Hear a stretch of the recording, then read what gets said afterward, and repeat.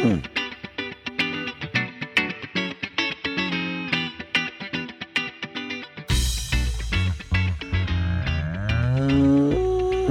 is up, everybody? This is Dr. Joe Armstrong, and you are listening to part 2 of our time with Dr. Kim Stackhouse-Lawson, who is the director of AgNext at Colorado State University. We had too much information, too much great conversation to stick it all in one episode. So if you haven't listened to last week's episode, I encourage you to do so, because we are going to jump right into where we left off in the conversation from last week. Thank you for listening. Pitter patter, let's get to it. I think it's time to switch gears a little bit, just kind of go over some of the things that we've been reading about and had questions on that we thought would be valuable to our listeners when it comes to CSU AgNext, and some of the things in general that we use as terms in the industry. And one of those things is adaptive livestock management. So first of all, what is adaptive livestock management? And then how does that fit into the context of sustainability? We define adaptive livestock management as livestock grazing that is adjusted based on forage availability, weather, wildlife patterns, bird breeding grounds or breeding times, riparian areas, etc. So it's its basic form, right? It's adjusting livestock grazing management according to the region that you're in, the current weather conditions and forage availability that's there, and taking into account the other important life and ecosystems that exist on that particular operation. So I think the interesting thing about adaptive livestock management is that in Minnesota, it may mean more intensive rotational grazing. And in Colorado, it's going to mean something totally different to our producers, right? They're grazing in larger traps. The acres per animal are much greater, so it's allowing those place-based management decisions to occur and to make sure they're informed, right, with data. In the sustainability space, I'm actually really excited about a lot of things that are happening, especially as it relates to methane, which is kind of interesting, just because that's the way my brain works. So I'm sure you guys are all aware of a lot of the innovations that are, coming out in the space of adaptive livestock management. So precision herding, for example, like using GPS collars. We're doing some work with ARS where we're actually layering real-time forage information, GPS collaring the cattle, and they have bite halters on them. So we're trying to estimate like intake from bites and also control how and when cattle are grazing the forage. So if we can understand through real-time satellite imagery, right, when forage is growing, can we direct the animals through the GPS collar to that forage in real time where it's higher quality? And do we actually see reductions in methane? So that's some of the cool work we're trying to do. And we're getting at multiple things we're trying to understand just regular old baseline emissions of methane on grazing animals in the short grass prairie steppe where we're at, but then also like how can we manipulate it and can we? And we're also doing other things like comparing amp grazing, more rotational grazing, to continuous grazing, and seeing if that changes methane emissions or intensities. So I think there's a lot of really neat things that are taking place in the space of kind of grazing, and sustainability. Soil carbon sequestration is, of course, a huge topic. But I guess what I love about it the most is that, our arid landscapes maintain 20% of the globe's soil organic carbon. And that's incredible, like incredible. And we know that if we graze them, as long as we don't overgraze, they don't flux the carbon. So the carbon is in a total kind of maintenance state. And we also get food off of that. Like it's cool. That's awesome. And, the best way to maintain that carbon is to keep the grass right side up. And the way we keep the grass right side up is to keep those farmers and ranchers profitable, period. So there's a lot of really cool win-win type work we can do in the space of sustainability and grazing. That's something that I think we all have a passion for here, especially is trying to figure out what works in each region and why, and whether or not research done somewhere else can be applied in your region, because that's something we struggle with a lot, especially when most of the research power is in states where there's just more cattle. And so it's a completely different system, though. It's hard to take a bunch of feedlot data from Nebraska and apply it to Minnesota because our feedlots are different. I'm really into this place-based research, especially when it's this applied. And part of that is this adaptive livestock management. So great topic to learn more about. If you haven't heard that term, definitely throw it in the old Google and see what comes up and start reading about it. One of the other things we've been reading about is, and we've talked about resiliency on this podcast before when it relates to mental health and how that relates to your operation and how you can be resilient. And you guys talk about that quite a bit, that we need to increase that resiliency of operations. So what does that mean to you? And then how does that really fit into, are we increasing the resiliency of the operation itself or the people or both? Great question, and something our group is really passionate about. And I think, when you think about the challenges our producers face, right? It doesn't matter, our just farmers and ranchers face across the globe. It's unpredictable, right? Things like weather, things like markets, things like labor availability. I mean, they're constantly challenged, and yet somehow they continue to deliver food to the masses, right? I mean, somehow they continue to push forward. And, beef producers in the arid West where we're at are no different. And yet I'm not sure we've ever seen them challenged like we're about to see them challenged, right? As this climate changes, as these market forces become more pressing, as there are fewer and fewer people actually producing food, right? We're at now what 1.7, I think, % of the population produces food for the rest, right? All of those challenges, whether they be, real or emotional or perceived, it doesn't matter, right? There's still challenges. And so when we talk about resiliency, it's long-term success of producers and including profitability, generational transfer, climate adaptation. The list goes on. And I think it's, to your point, it's the people, it's the operation, it's the community. I mean, this outmigration that we're seeing in rural communities and lack of infrastructure for things like schools. I have a friend who ranches in Southeast Colorado. She drives her children to school 1.5 hours one way. I mean, she's there with her parents, right? Their operation is substantial. It's beautiful.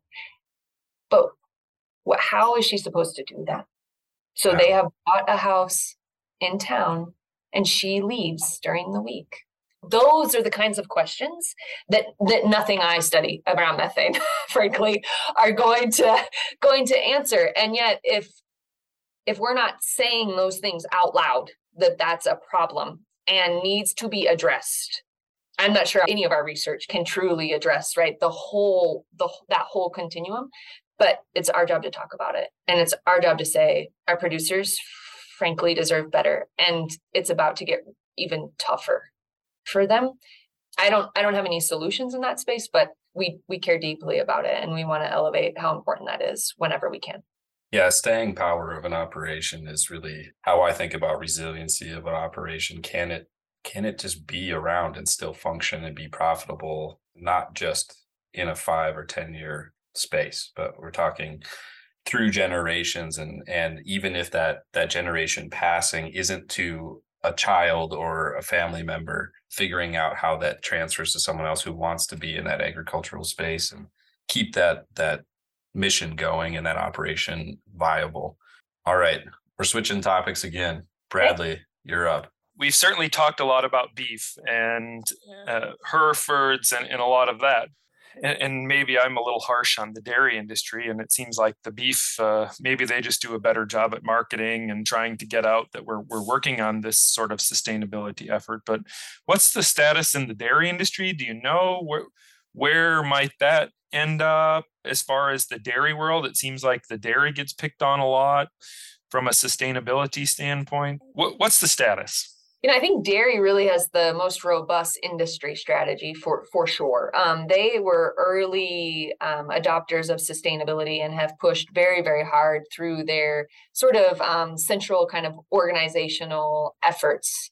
And they've done some incredible work. They're certainly way ahead of beef in terms of research. Now, it's a little bit of a different beast, right? And it's important to recognize that the inputs and outputs, comparing the two, it's the same animal that's being used for food cultivation, but the system is exceptionally different. And as such, right? We see emissions vary pretty substantially. So in beef, of course, right, we know that the majority of the emissions are happening in that cow-calf sector, but we also include, and when we do life cycle assessment, we include everything. And the same happens within dairy. And at the same time, they tend to be a little bit more self-contained. And as such, a little bit easier to manipulate. And to Joe's point, a little bit easier to make place-based, right? These systems, and the beef systems too, have originated more place-based, but there's more kind of infrastructure to support those self-contained place-based dairy systems today than in comparison to beef. Because they're self-contained, they're not quite as complex or different, right? Between regions, there's more similarities between the systems. And I think that has helped them. And because they're self-contained, solutions are very different for them, right? So digesters work and are beneficial. And we do see more emissions coming from manure in dairy systems, significantly more, right? So the importance of enteric emissions is, it takes up less of a percent of their total footprint. So they're able to engineer their way into some solutions that have been very profitable for dairy producers as well. Now, do we still have the same issues in enteric methane? Yes. And at the same time, we see mitigation strategies work better in dairy cows because the diet is different. They eat more, right? There's more kind of methanogenesis happening. So our ability to decrease it is actually easier from a research question. It's not quite as hard as we see in beef systems, specifically confined beef systems. So feed yards, you got to really have something that works for us to pick up the difference. And in dairy systems, you can pick up a 10 to 12% difference in methane mitigation pretty quickly. So yeah, I think there's some interesting comparisons, and there's certainly still a lot to be discovered in both systems. But dairy has done a tremendous job really looking at greenhouse gas mitigation and really trying to understand where opportunities may exist in those self-contained units. Their checkoff program is much more robust than beef's, and that's been, I think, a huge driver for that. And they have funded research. Dairy has been very brave and have funded a lot of this research, and so they're not as far behind. I think that gap we talked about it's not quite as extreme in dairy as it is in beef. Well, Kim, I think you just won over all of our dairy listeners. So good. Well done on that. We have discussed so many things today and covered a lot of different topics. And it's, been a lot of us asking you questions. So we're curious, what questions do you have for us? Yeah. So what do you guys hear are the biggest concerns from your producers in your region when they talk about sustainability? What are they worried about? What are their pressures? They're always worried about, and rightly so, the perception is that to be more sustainable, it's going to cost more, whether that's time or money or other resources. And I think that is our biggest barrier on the producer side of things, is to convince them that there are strategies and systems, and there is that holy grail there of a recommendation that actually allows that operation to have more time or more money, be more profitable, more efficient, and be more sustainable. And that's what you've been talking about this whole time, is that exists, and we're looking for it. But that's the biggest pushback I get immediately, besides just the stubborn Minnesotan that just don't tell me what to do. Besides that, it's that the immediate reaction is it's going to cost me more money or more time. Yeah. And in fairness, they can't be burdened more. I agree with Joe. I think that's a lot about the cost. Some worry about the regulations that are going on and how do we fix this? And, I think about it from the aspects out, I was just in California and learning out there with talking with farmers about some of the environmental regulations. How do we do this?